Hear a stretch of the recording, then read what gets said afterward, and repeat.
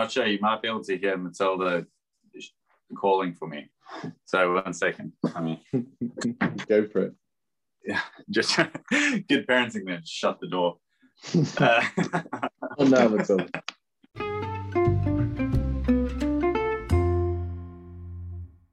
Are we conferencing? Yeah, we're back. We're conferencing. Oh, so, how are you, man? I'm good. Yeah. It's been quite a quick week, actually. Yeah. Valentine's Day go well for you? Oh, lovely. You got to watch rugby? Yeah, absolutely. I mean, it's just that's why Six Nations and Valentine's go so well, right? Wow. Yeah.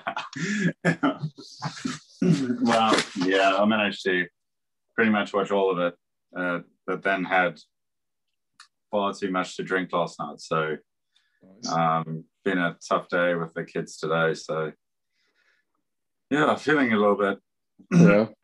But yeah, espresso martinis and cava, which is a wonderful cava. Like, who was shaking the espresso martinis? That was me, man.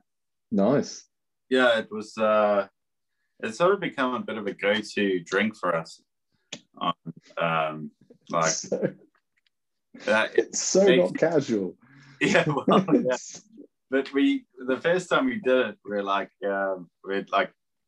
we had them and we're like, what have we been doing? Like all this time. Like, is it weird that this is so normal? But the problem is they're like 3 sippers. Like, so you just like pound it and then and that's why you kind of have to have a chaser, otherwise you spend all night like kind of just shaking a maraca around. So yeah, that was nice, but it just meant that like quite a tough evening and tough morning. So but yeah, it was okay. You get up to much?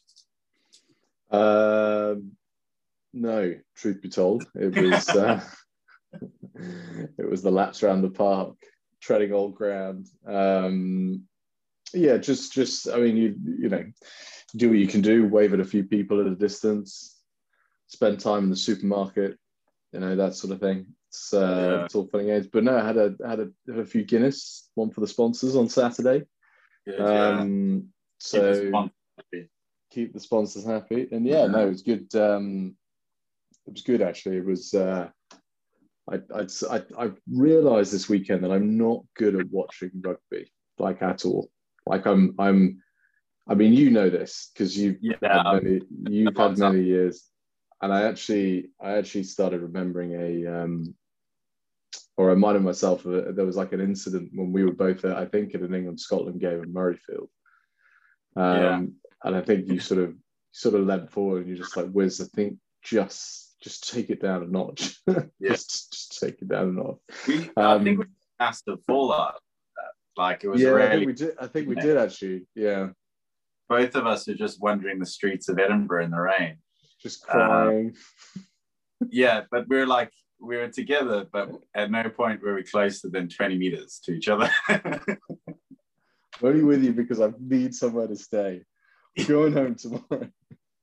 But both of us had like just that bit too much alcohol that we like, and we had maybe spent too much time together that weekend. Yeah. And yeah, but hey, you know, we've lived through it. It's fine.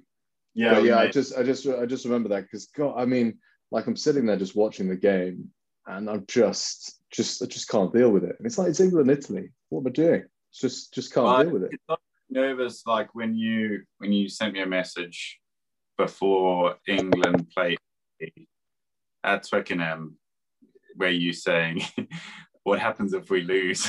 Yeah, just never. Yeah, I mean, we've already given Eddie a new contract, so you know, it does reek of 4-year cycles, though, man. The whole England setup. Should we get into it? Yeah, we can do. Yeah. Start from the start. It's a very good place to start. Yes, yeah.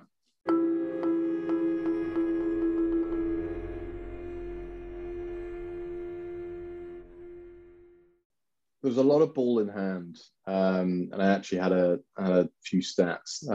Actually, no, I won't bring out the stats yet. I'll get into them a bit later. But yeah, I think general summary, we almost needed to concede to begin with, because it was just a pure wake up call. I think actually I saw with Eddie's post match, he was like, "I'm glad that we conceded," which is never a good thing, but it sort of gave him a kick up the backside. But then I was like, well, actually, England just used to always be sharp starters. They always used to be like gunning for teams. You know, New Zealand World Cup semis, which is a game that I'll probably refer back to in every single pod, was like, you know, we scored within a couple of minutes. When we used to fast start against Ireland, like we scored within a couple of, you know, and all this sort of thing. And it's just like, yeah, that you know, the edge came from us being on the back foot. Which is fine, but it's not. You can't hang your hat on that. Yeah, I have to say, when watching the start of it, there didn't seem to be much independent thought from the England players. They seemed to. You saw it from Ben Youngs quite a bit, that they were basically just running the moves as they might have done yesterday in the practice run. And not like looking up. And maybe, yeah, that try was a well-executed try, by the way. Like, England were sleeping defensively again, but hashtag Digby's cousin. How many times for the rest of the Six Nations, we got to do some sort of competition as to how many times the commentary team will say Digby's cousin. His cousin. Like, we could do like a raffle, whoever gets the number. Yeah. But yeah, I thought, yeah, England to start off with looked as bad as the Umbro beanie that Eddie was wearing.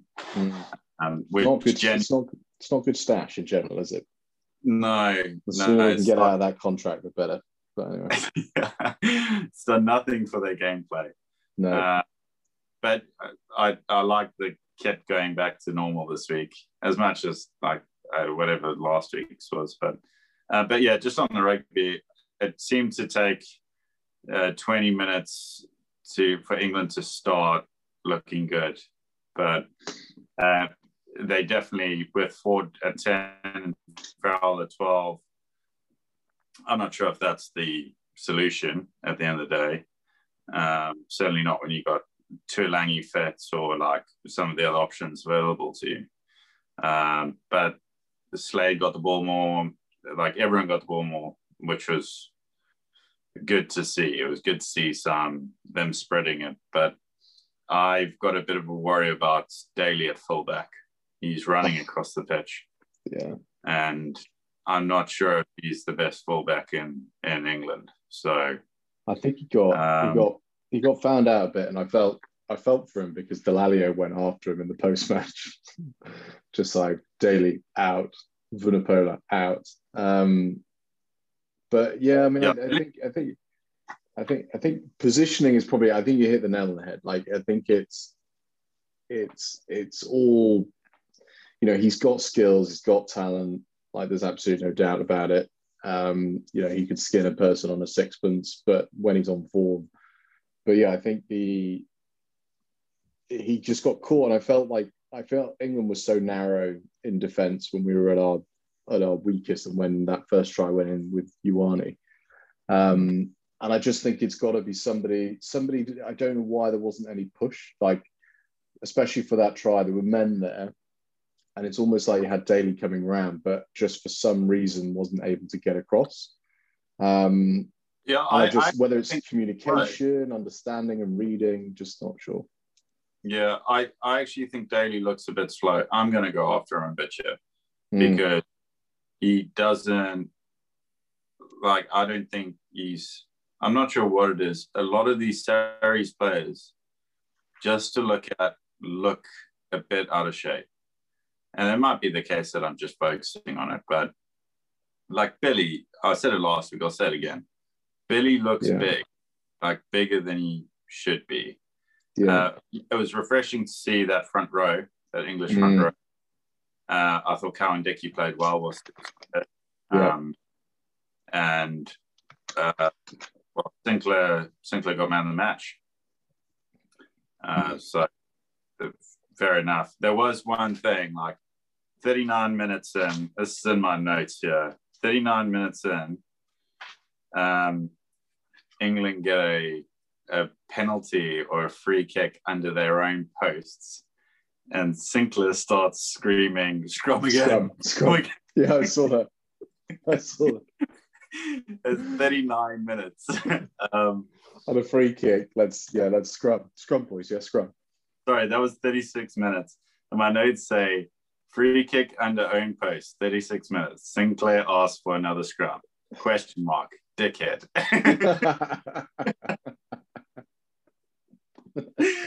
So, and then actually, Italy then started running the ball around in the 39th minute. And my next note is, don't upset Troncon just before you have to see him. Keep him happy.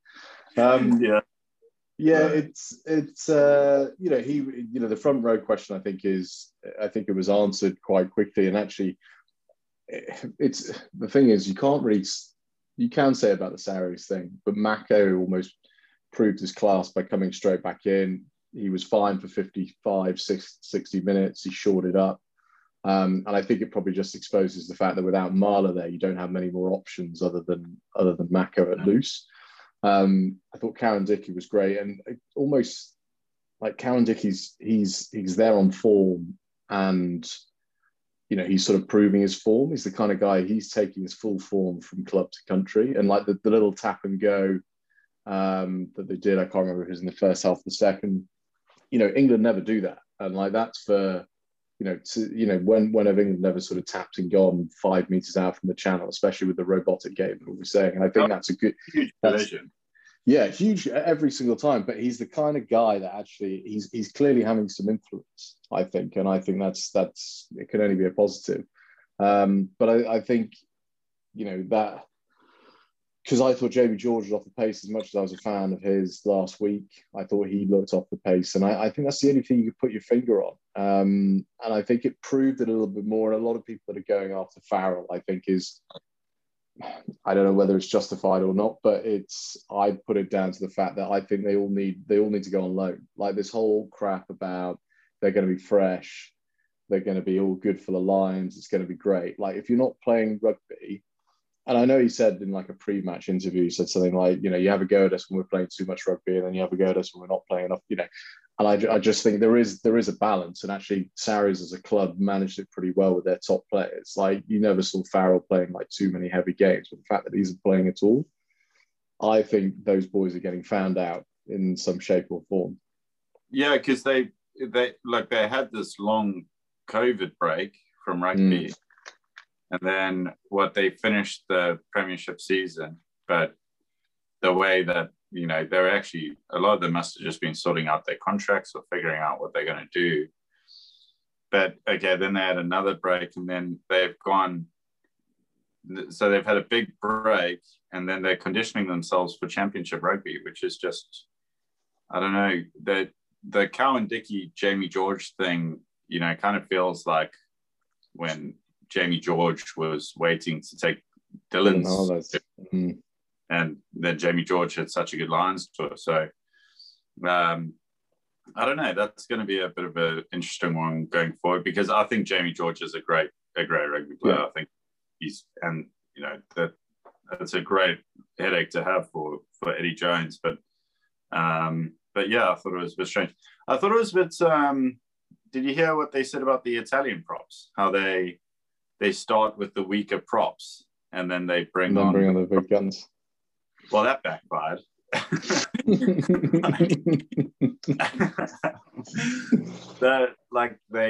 I thought their scrum just got worse and worse throughout the game. So yeah. I think that's probably made Sinclair look good, right? Yeah, and that's the other guy. We talked about him last week, but Ellis Genge going onto the pitch and just looking for arguments, and he's like, I I worry for Maka going off, but Genge, again, my notes. Baby Rhino comes on, penalty. Yeah. So, and then like my note, Genge needs to chill out. Like, yeah, he just seemed a bit too amped up. Yeah, I was having a chat with Dad actually just before this, and he wanted a shout out. Talking Jamie Wright in the house. Yeah. No, but we were saying exactly like I think Genji's he's a 20-minute replacement finisher. You know, he comes on when the pack are tired, he can find the sort of loose edges, get on the outside shoulders, you know, get the half breaks. He's built like that as well. He's quite a mobile character. You know, you've seen it in his runs, but actually, you know, there's a number of times where he got knocked back as well. And like, I think there's only sometimes that the whole sort of elbows out, sort of knees up, head down, sort of everything hard, sort of running style. I think it's effective it's effective at our level, because the number of people that we used to play against that would do stuff like that and used to be like, no, your man every day of the week. I'll open this gate for you, mate. Just like, I'm just going to drift that little bit more. I'm going to drift really hard because I know it's going to this winger. But yeah, it just like it's a difficult one because I like him as a player, but I think he got found out last week, and actually even when he came on to be that impact guy against Italy, he was all right. Like, he wasn't anything special. So I just think Amala's pulling up trees at Harlequin still. So you got to say that actually from a loose head perspective, you know, England, as obviously as long as he wants to come back, but he's you know, it's going to be an interesting one for him. But I think he almost Ellis needs another start and actually be solid in the scrum the whole way through and prove himself to actually be in any position to, you know, even think that he's going to be a starter long term. Because I think from a Lions perspective, I know we'll get to the end, but I just can't see him going. And actually at the start of the year, I actually thought he could be a bit of a bolter. But actually I struggle to see why he's going to be adding really much value. I think Gats would prefer in the front row.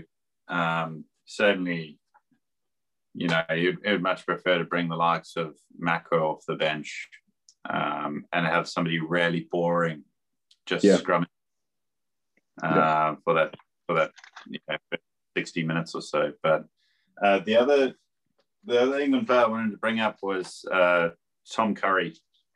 I thought he was he was the only one really awake to start off with. He was really, really just running around, making all the tackles, rucking. He showed intensity from the first minute, which I thought was really impressive. 17 tackles. Yeah. He's a really good rugby player. And they should get his brother in there and just copy him. And just have those two going nuts, because I thought he was brilliant. And actually, they needed somebody like him in that first 20 minutes because England weren't seeming so good. So nice to see Watson get a few tries or get a try. Yeah, there was some absolute gnaws as well in the paper this weekend saying he's only scored every, 0.3. So he's scored one in every 3 games, and that's not good enough, and he should not sort of be on the field, which I think is absolute rubbish, because he's the only man that actually makes ground and actually looks dangerous when he's got the ball. And I think he's just absolute class. He's actually bulked out a bit though. I saw him when he was trotting that try, and like he was a lot slighter 4 years ago in New Zealand for the Lions then, and now he's a bit of a unit. And actually, I think that just probably comes with a bit of age, but he's still only 26 or something. But and he's quite a lot of time out of the game, you know. With this, he had like an ankle dislocation fracture, didn't he, a few years back? So yeah, it was a pretty bad one. But no, he oozes class. Like, and it is just a case sometimes. Johnny May sort of dances left, right, goes backwards, up, down, all over the place. But actually, when you give it to Anthony, it's looking a lot more dangerous. Yeah, and there is one route that he sort of goes, isn't it? He kind of just sticks his head down. I think I wouldn't be surprised if they used him in the midfield a bit more, especially when it's Ford and Farrell together to hit a few lines. I think we should maybe discuss the Johnny May try. Yeah, unbelievable, Jeff. I mean, he took off. I mean, I know it's controversial, but no, I think it's just an unbelievable bit of skill. I thought you were going to come in hard. I thought you were like, right, let's get down to it. I'm tearing this boy apart. You can't jump into a tackle. No, I thought you were going to go big. When he gets the ball, he knows exactly what he's about to do. He sees the space, he sees the line. That is a proper finish. Yeah. And because I bet you see a lot of that in Super Rugby, and a lot of New Zealand guys kind of finish like that. So I thought that was awesome. But he's rapid, and he's really just becoming a seasoned international winger. I think he's really, really good. So yeah, he gained his credits in the bank back, I think, this weekend, because he did lose a little bit the weekend before. But I mean, I think everyone's allowed a bad game, and he's usually quite solid. Yeah, I actually think he's one of the first names on the team sheet for me. I thought he was great.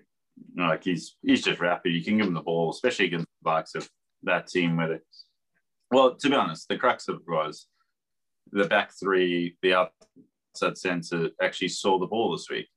And, if you're going to have guys like that on the team, they've got to see the ball. So rather than just chase kicks all day. So, yeah, it was good. I did feel like at about 58 minutes, Eddie started just giving people caps. Yeah. Like he sort of saw a lot of guys run onto the field. And then unfortunately that led to the Willis injury. What's your take on that? I absolutely gutted for him. It was actually, I had my head in my hands. I was like, because you could hear the scream, unfortunately, with the crowds and stuff. But it's almost like, I don't know, I'm going to say many of us who have played rugby for a long time, unfortunately, have like experienced that sort of moment. You probably had it when your shoulders come out and you've had that sort of scenario and trying to get it back in. That happens. Yeah. It keeps on happening. The right shoulder's going. So anyway. Just get it back in. Just running around swinging. Just get it in. I'm waiting for a phone call, but like I'll be walking around with Matilda on all fours, and then all of a sudden, like it's weird. Be on all fours, and then I'll lift my body up, and my shoulder just slides in, and it's like,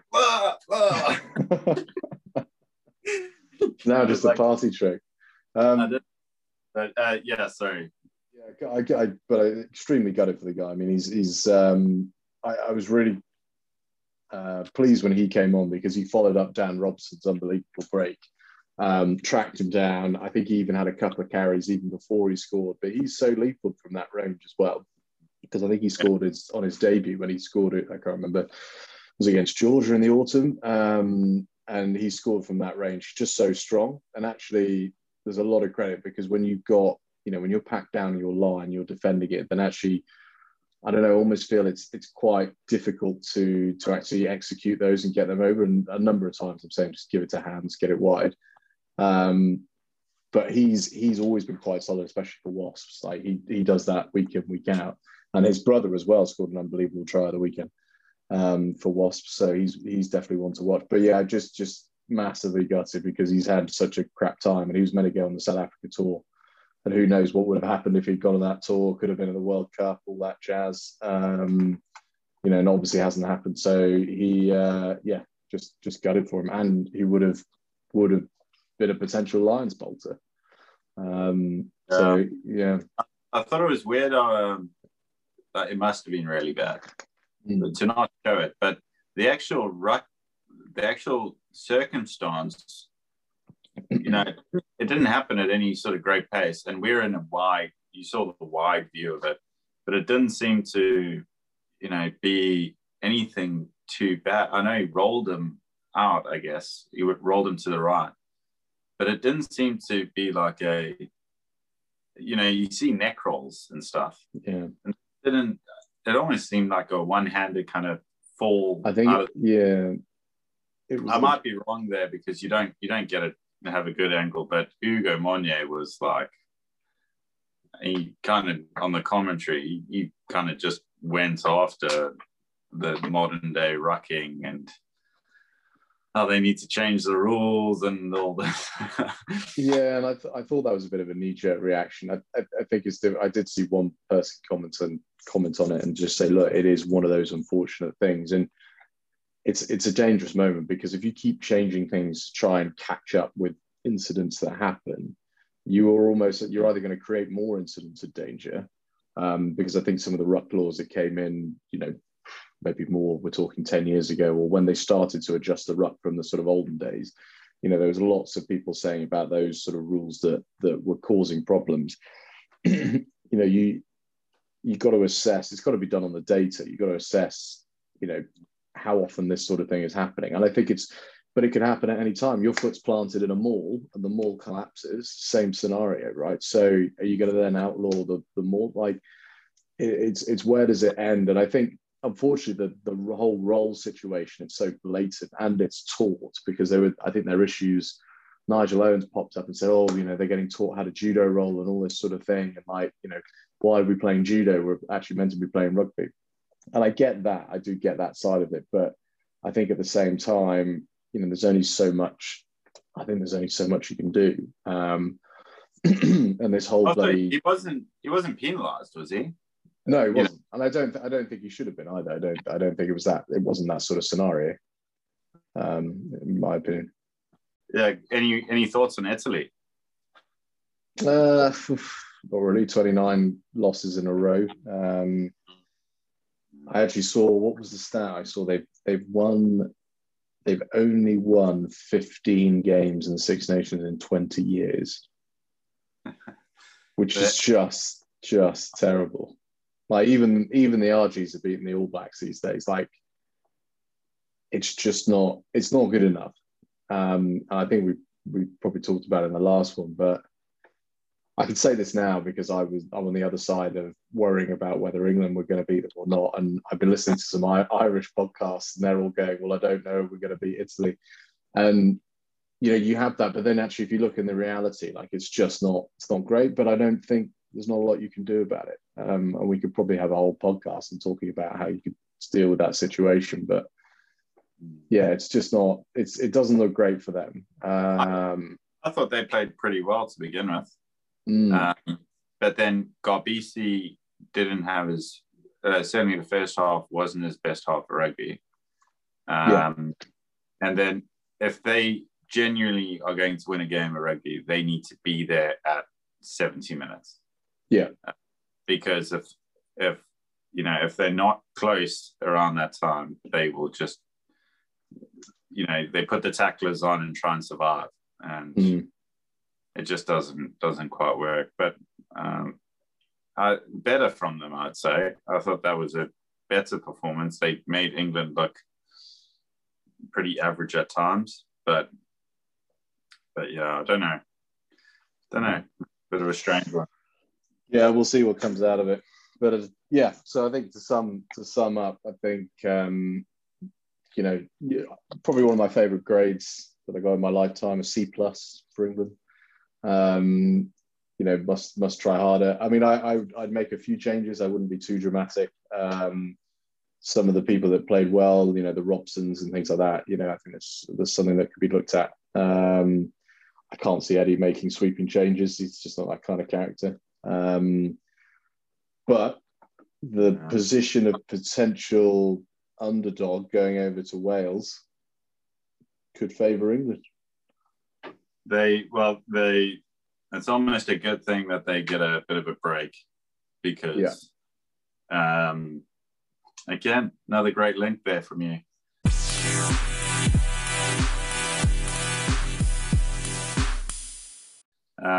The Welsh look pretty, I don't know, they everything's going for them. I mean, they're good. I don't understand. I don't. What do you mean? You think? What do you mean? You think they're good? No, I don't. Oh, I mean, they remind me of that brick wall that I used to play against when I used to play tennis. Just not going anywhere, and actually wait for me to smack myself in the face to actually make a mistake, and then they win the game. And like it's just been the case for the last. It's really weird because you just can't judge. You can't judge a team that have only played. What is it? They played 70 minutes against the full team. So yeah, over the last two games, but the Ferguson red card was in the 53rd minute.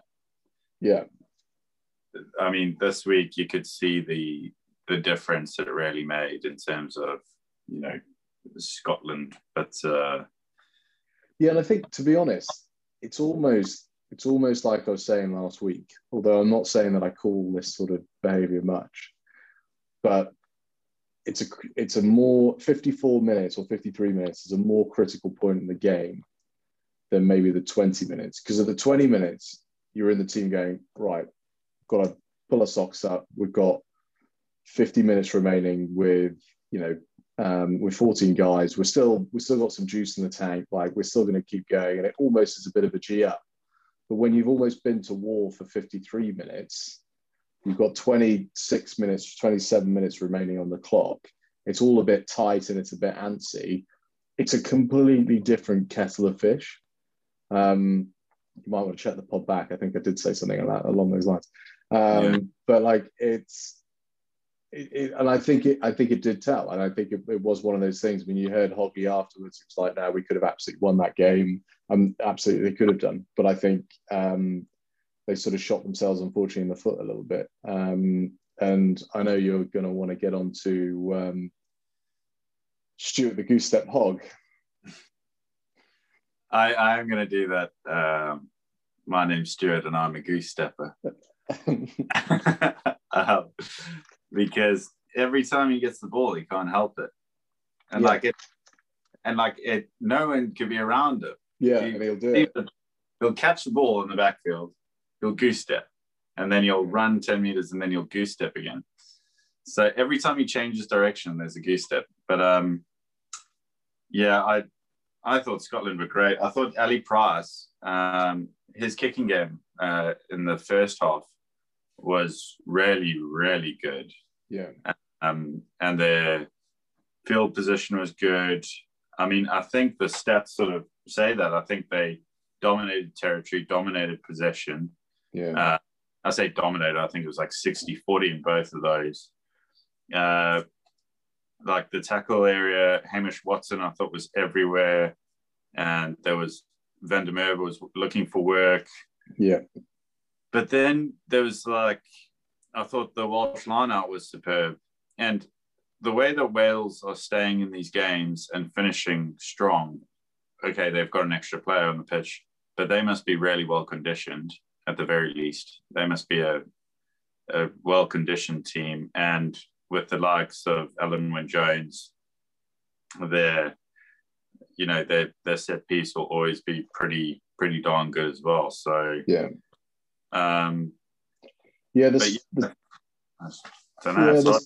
The spine of both teams is actually performing pretty well. I think they've got some key players in key places, and I don't know, Wales. The one thing they're not doing is actually they are sticking with it, which is actually in the past.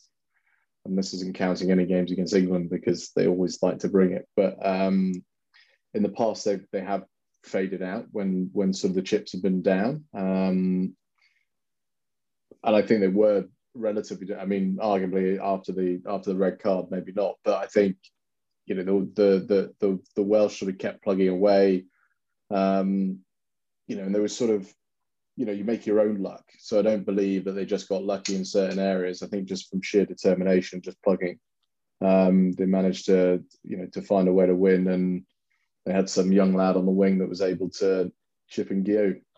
He's good. That was a great try. I thought the Scottish try, Darcy Graham's try, the Ali Price kick over the top. I I saw that first, and I was, thought that's offsides. Oh, for that. Yeah, I was exactly the same. Exactly the same. And then then you saw the highlight and you think that is like really, really good. But I thought Reece Emmett, again, man of the match. He had a good game. Especially at the back end there, if you are playing against 14 men, he's the kind of guy that will find space on the outside. But yeah, Halfpenny's got an issue. Concussion again, I reckon. Is it? Yeah. With the Darcy Graham challenge. But he kind of just went, he didn't do anything. He kind of just took it in the head. But there isn't anything you could do in that situation. Actually, I've seen, like, there's so many times that he's been in that scenario, and I almost feel sorry for him because he's like a crash test dummy. Just takes these hits. And they're just unbelievable, like they're just disgusting to look at. It's proper whiplash scenario, like arms and legs everywhere. You just don't know where he's going to get up, and then he's like, "I'm fine. I've not got a tooth, but I'm fine." I feel like I've seen that clip 6 or 7 times, like the exact same thing, like Halfpenny getting a hip in the face. Yeah, like yeah. But just something about like him and George North, I think collectively have more concussions than the rest of the field in world rugby. They just seem to just attract it. And there's got to be something that's, I don't know, there's got to be something that you've got to look at them and just say there's something they're doing wrong. You know, George North's been knocked out more times than I can remember. And Halfpenny probably not so many knocked out, but to people's hips for a living. Yeah, there's something not quite right. So yeah, just finding it strange, but you know, it's probably shows the grit of the guy to keep on going. Yeah, well, Pivac lives to fight another day. Do you still think he's under risk? I well, not really. Because everything's so weird, and this isn't, I guess rugby's not like football in the sense that they would, you know, go and get rid of, you know, the coach after a short period of time. But leading up into the Six Nations, I did think he was under pressure, him. And because I don't know, I said last week that they were, you know, they're not playing well. So there's not, if you haven't got results and they weren't playing that well, then what, you know, where's the progression here? And especially because they, you know, Stephen Jones, he doesn't seem to be adding anything to that attack. It looks it looks very plain. They don't seem to have a huge amount of imagination other than get it to the quick guy on the outside. And that's when they actually can get him the ball. Yeah. And how much of that is bigger, or, you know, how much of that is the guys around him? But I don't know. It seems a bit strange. I still don't know how to define that team as or what they're good at, apart from the lineup, which I think the lineup is great, and they've got a good set piece. And well, the thing is, that's all you rival that against England in their next game, and that's kind of all you need as a platform, right? I mean, it's kind of all you need in most games. But I think if Scotland showed if you really get under the skin in that sort of area, that's how you're going to turn teams and make them look pretty average. So it's definitely pretty good credentials going into the next game. But yeah, I thought I think the same. They've been talking a lot about this Sheedy coming in. I don't know, did he miss a terrible kick, or am I thinking of Billy Burns? He missed 2. He was just hitting this like horrible pull. Yeah. I mean, we've all been there on the golf course where, you know, you just can't eliminate the left side of the golf course. And you're just playing out of the left rough the whole day. But you just way right. Yeah, you just wiped 2 kicks straight across the front of the posts. So I don't know. I thought that was, and it almost looked like the second one was going in the same place. But I haven't seen enough of him to kind of have an opinion on him. He looks okay. I don't think I'd stick with Biggar. I think Biggar's a good rugby player. And a few years ago, do you know when he was kind of doing the shimmy? I think he was kicking for Wales at the time as well. Lee Halfpenny was out, or he was in France or something like that. But Biggar seemed to really claim that jersey. And then, of course, there was all the, leading into the last World Cup, and they got what's his face to come over from NZ and came in from fullback and started playing. What's his name? Anscombe. Yeah. So and then Patchell came in, and the less said about that, the better. Injuries aplenty, and straight off the school bus. Now it seems like, does Biggar claim the jersey to the next World Cup, or are they gonna go and find? It's I mean, he'll still turn out in the big games, I think. It's interesting. I think he's been a little bit, and he's had the odd sharpener for Northampton, but they were going through quite a bit of a rut, and I think he thrives off the environment. And actually, you can see it with some players, and it must be difficult anyway, just to try and get your motivation and everything else going. And I think he's just one of those players that's actually struggling a little bit. If you look at Sheedy, like him coming in, he's got a lot to prove. He's motivated by the fact that he wants more caps. And you can't say that Biggar's not motivated, but I think at the same time, it's almost like he doesn't have a lot to prove. He just has to put in a solid shift and get the game won. It's just quite a different mindset. He's always been a better player when the shirt isn't his. Yeah. So, I think you hit the nail on the head there. As soon as Biggar's comfy in the shirt, that's when he doesn't play that well. But when people kind of say that he shouldn't, when he's got something to prove, becomes a better rugby player. So but I mean, he's a big game player.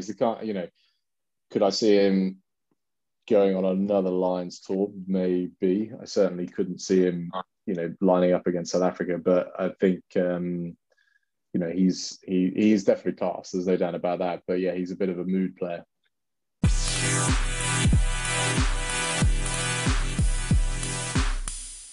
Ireland, France, which I thought was another good game of rugby, to be honest. I think we've been somewhat blessed. Yeah, I was just going to say exactly the same. I think we've been lucky. A weird game, because I've been listening to quite a lot of read up around the fixture, and a lot of people are like, well, Ireland were gunning for it, they had opportunities to win it, but then you kind of felt like France didn't really need to get out of third gear, is kind of how I would enter into these talks. It was sort of, and it's unlike France because they've never really had that position, well, certainly not for the last 10 years, where it's almost like they don't need to go through all the gears to get a win.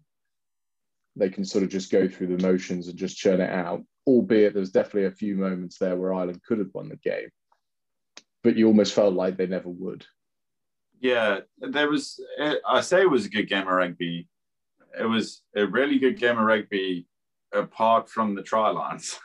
Yeah. Like there was just no finishing. There was no finished article, and like nobody actually, willing to go and win the game until, who was it? Peno scored the try, or I don't know. I thought it was, Peno scored, didn't he? And I think that was sort of curtains, but Ireland seemed to be missing something when Sexton's not on the pitch. I don't think Billy Burns played terrifically. He was certainly making sure he found touch. Put it in Rosette, Billy. There's a few kicks that he definitely didn't go for.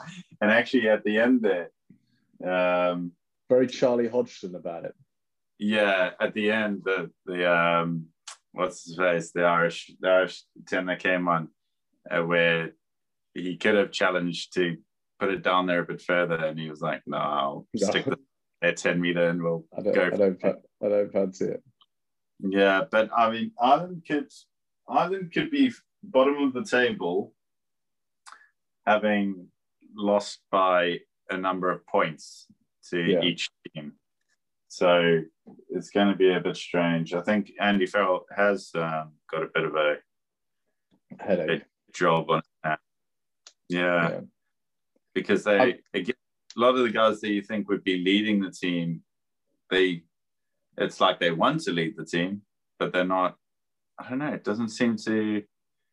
There's nobody there that you kind of get your head and get behind. You like, apart from Henshaw, you mentioned him last week. I thought Henshaw was. And I was going to say the same. Like, there are definitely a few people that stood out. It felt a lot like last week. CJ Stander, I'm seeing him a lot more. He loves to carry the ball. And I'm seeing him a lot more around the park than I think last Six Nations. Gary Ringrose, I think, just oozes class.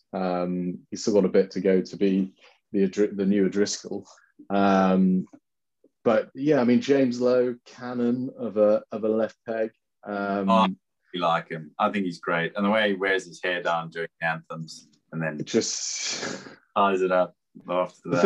The thing that I love the most is that actually the players just don't seem, the defense just don't seem to realize how far he can kick it. So they're naturally, so it's 22-22. Defenders are what? They're starting probably at the 22 if they're sort of gathering a clearing kick from the other 22. But so many times you suddenly see them backtrack and going, oh shit, no, let's go. And just on that, this look. Yeah, just like, yeah, exactly. And they're taking it over the head.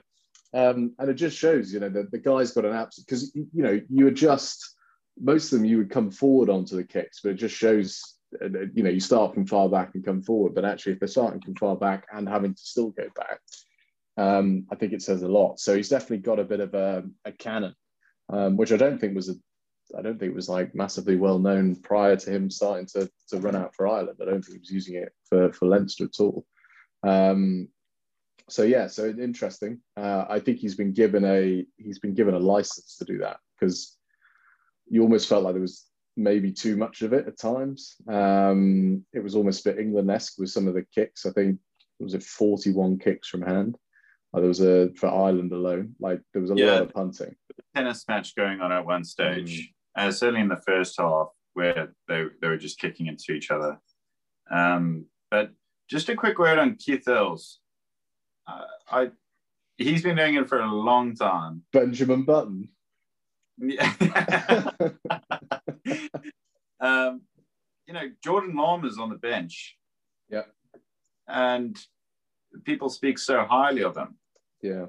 But he can't get in ahead of Keith Earls. And I understand like Keith Earls is like really reliable and stuff like that, but I don't know. I don't see him in the best 15 Irish players in the country. So yeah, he's not going to set your world alight. But actually, but this is the thing, and I think this is the massive thing in Irish rugby at the moment, is that people are questioning Farrell and Kelly Fulpers, who I have no idea was the Irish attack coach. I don't know how that's crept under the radar. No. But yeah, so I just saw him in an Irish cap at the weekend. I was like, oh, okay, more clubs or more countries than I've had hopped in. Rubbing his ear. Yeah, just. So yeah, I think he's not. Some of the players that they're picking are just not setting the world alight, but I don't think that they're necessarily after that. But it's that, I guess it's the big question, and with England, and well, actually probably with England only, compared to all the other nations, if you're not going to try these players, if you're not going to get them, give these boys a run, then when are you going to do it? Why does it have to be always forced by injury? Jamison Gibson Park, I think he's class. I was about to mention him because I thought he added a lot to Ireland this week. Yeah. Just the pace at which, I'm not sure, this opinion is probably not backed up by anything, but the pace at which the 10 was getting the ball seemed a lot better. Yeah. Sometimes Conor Murray, as good a game manager he is, sometimes it almost seems like we're going at his rate. And, it's tough tits. Yeah. So, I really like Gibson Park. I thought he kicked well. I've kind of got some stats here, I think, which are, I thought he was good. I just thought he was good. He seems to provide a bit of a threat around the breakdown as well. He's more likely to go on a. He's comfortable. Doesn't look out of sorts at all. I think his distribution is really really decent. I think Conor Murray's the sort of dying breed of like Mike Phillips-esque scrum halves. You don't see a lot of these sort of 6'2" sort of scrum halves anymore that are sort of punching above their weight and almost like an extra flanker. Albeit Conor Murray's been pretty epic for the time he's been around. I don't think he's finished yet, but if you look at like Dan Robson, Jameson Gibson-Park, Harry Randall is coming through the mix, the plethora of Welsh nines that are all coming through, they're all your sort of more typical shorter stature, nippy nines, really sort of sharp.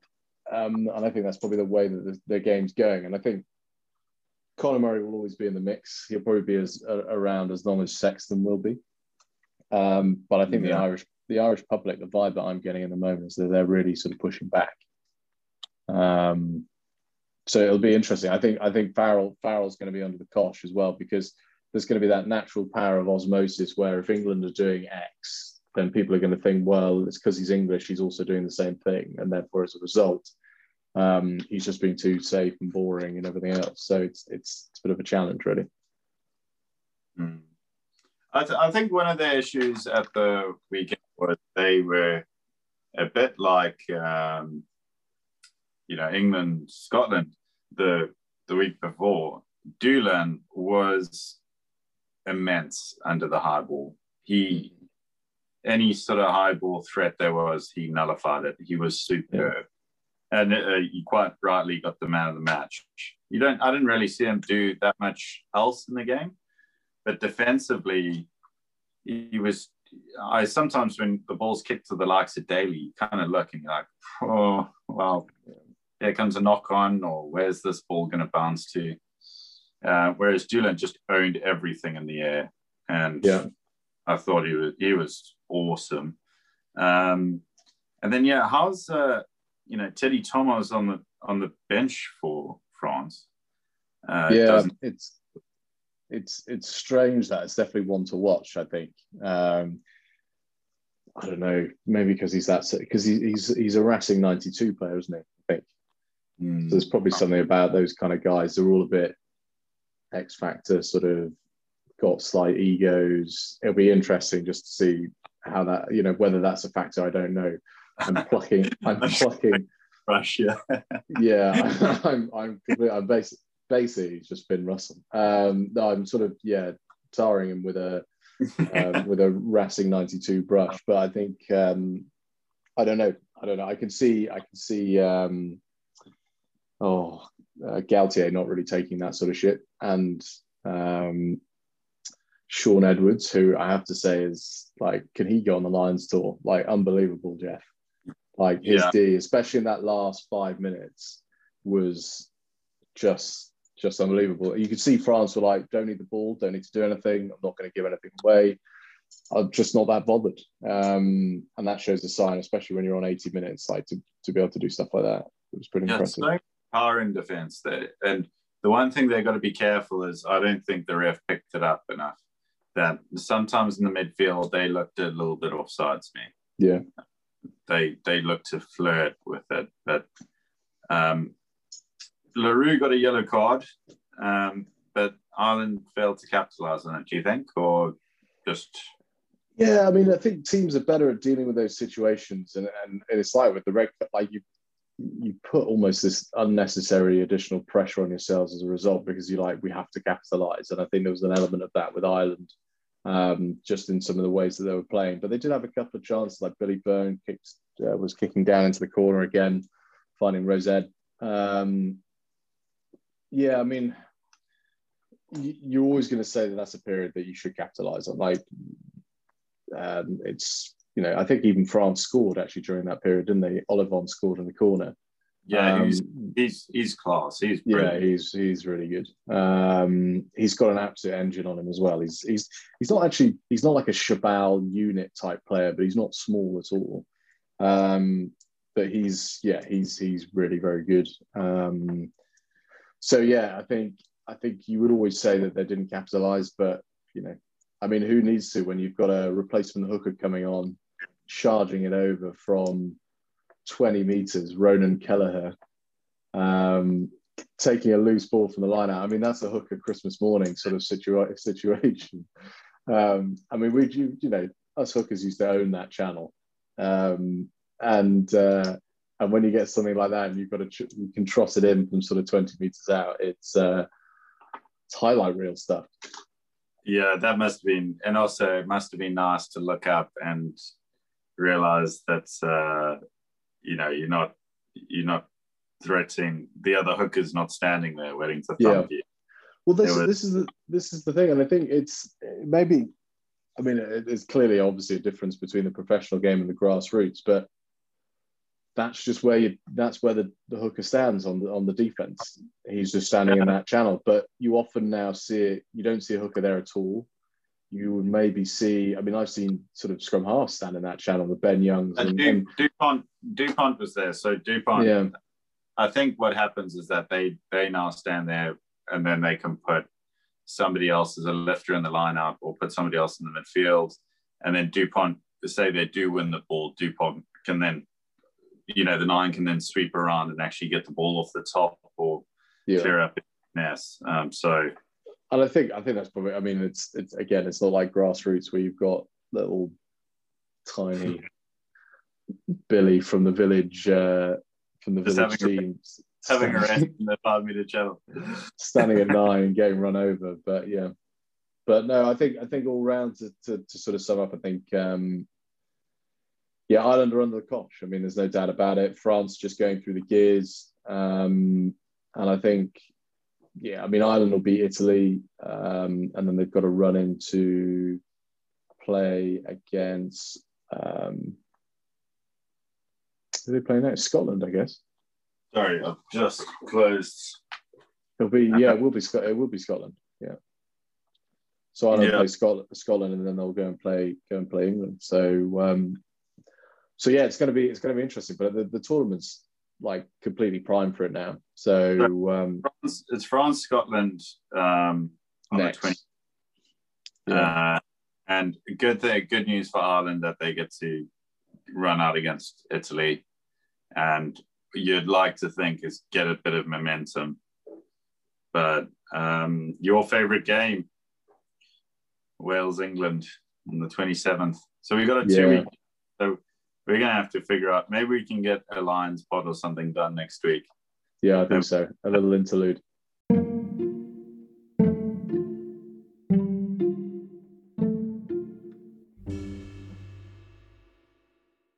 Or should we do our Lions? I think. Do you like the name that I text you?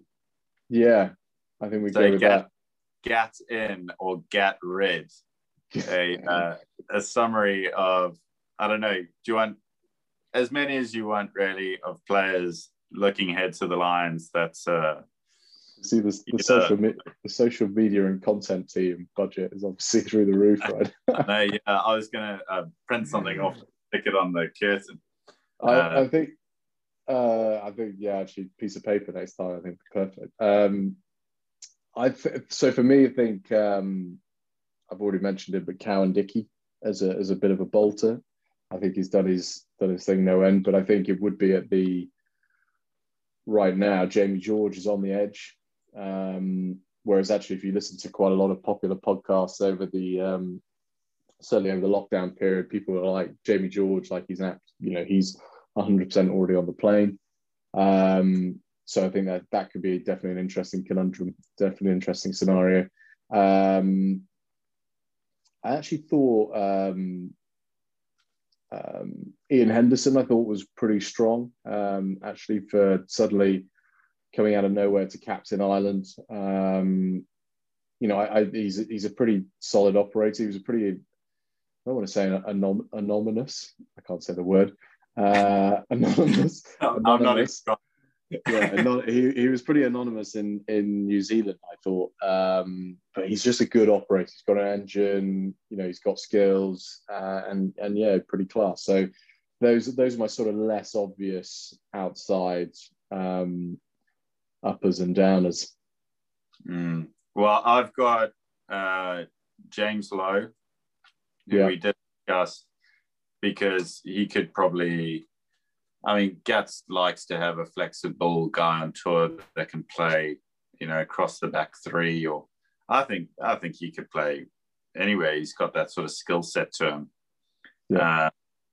But I don't really know who he would sort of be in there for. In terms of the utility players, I guess he would be in whilst the likes of Elliot Daly would drop out for me, because I don't know. I'm not too mad on him. The other one was Ali Price. Yeah. I was really impressed with his all-round game, to be honest, and I think he could be certainly a really good addition and a Scottish member of the touring party, because sometimes they aren't in their great numbers. But following a long line of Scottish scrum halves to go on tour, Greg Laidlaw, Chris Cussiter, top players. The scrum halves always used to talk. A funny one. I can't see Gats picking Ben Youngs to talk for some reason. I'm not sure if no. I mean, as much as I'm in the Ben Youngs camp, I'm a big Ben Youngs fan, and I think actually that camp is pretty small. But yeah, I can't. You guys meet on Tuesdays. You meet for coffees. Yeah, we do. Yeah, we have a Zoom call. Yes. Yeah, but no, I think. I think there's a reason why he's got 105 caps for England, right? I think you don't get that from being poor. But I think right now he's definitely not in the top boys to go, and I think Ali Price definitely is. I think he's class, but I think he's been class for years.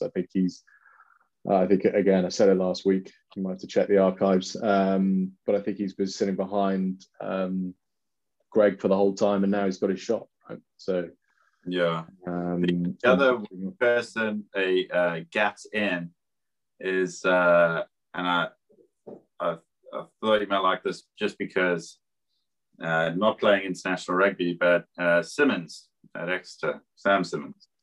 I could see Gats doing something like that, almost like 2 fingers up to Eddie. I don't see how he doesn't talk.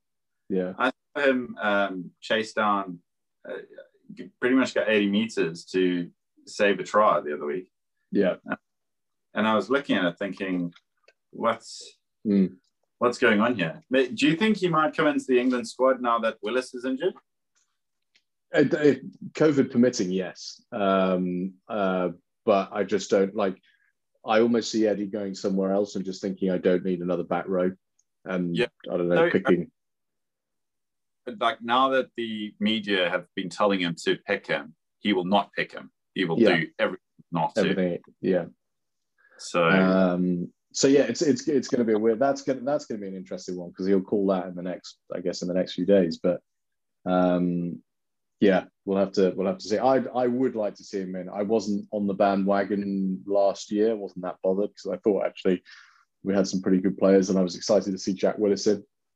But yeah, I think now it'd be a good time to see him. I think he's got caps, so it's not like his new breed.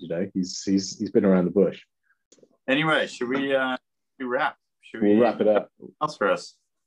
I think that's it. I think for this week, we're moving into a fallow week. We'll bring some entertainment. Yeah, we'll try and do something. But no, I think, we can wrap it. Yeah, okay. Well, my name's Stuart and I'm a goose stepper. I can't believe he fell in the 79th minute. Anyway. Maybe next time, Stuart.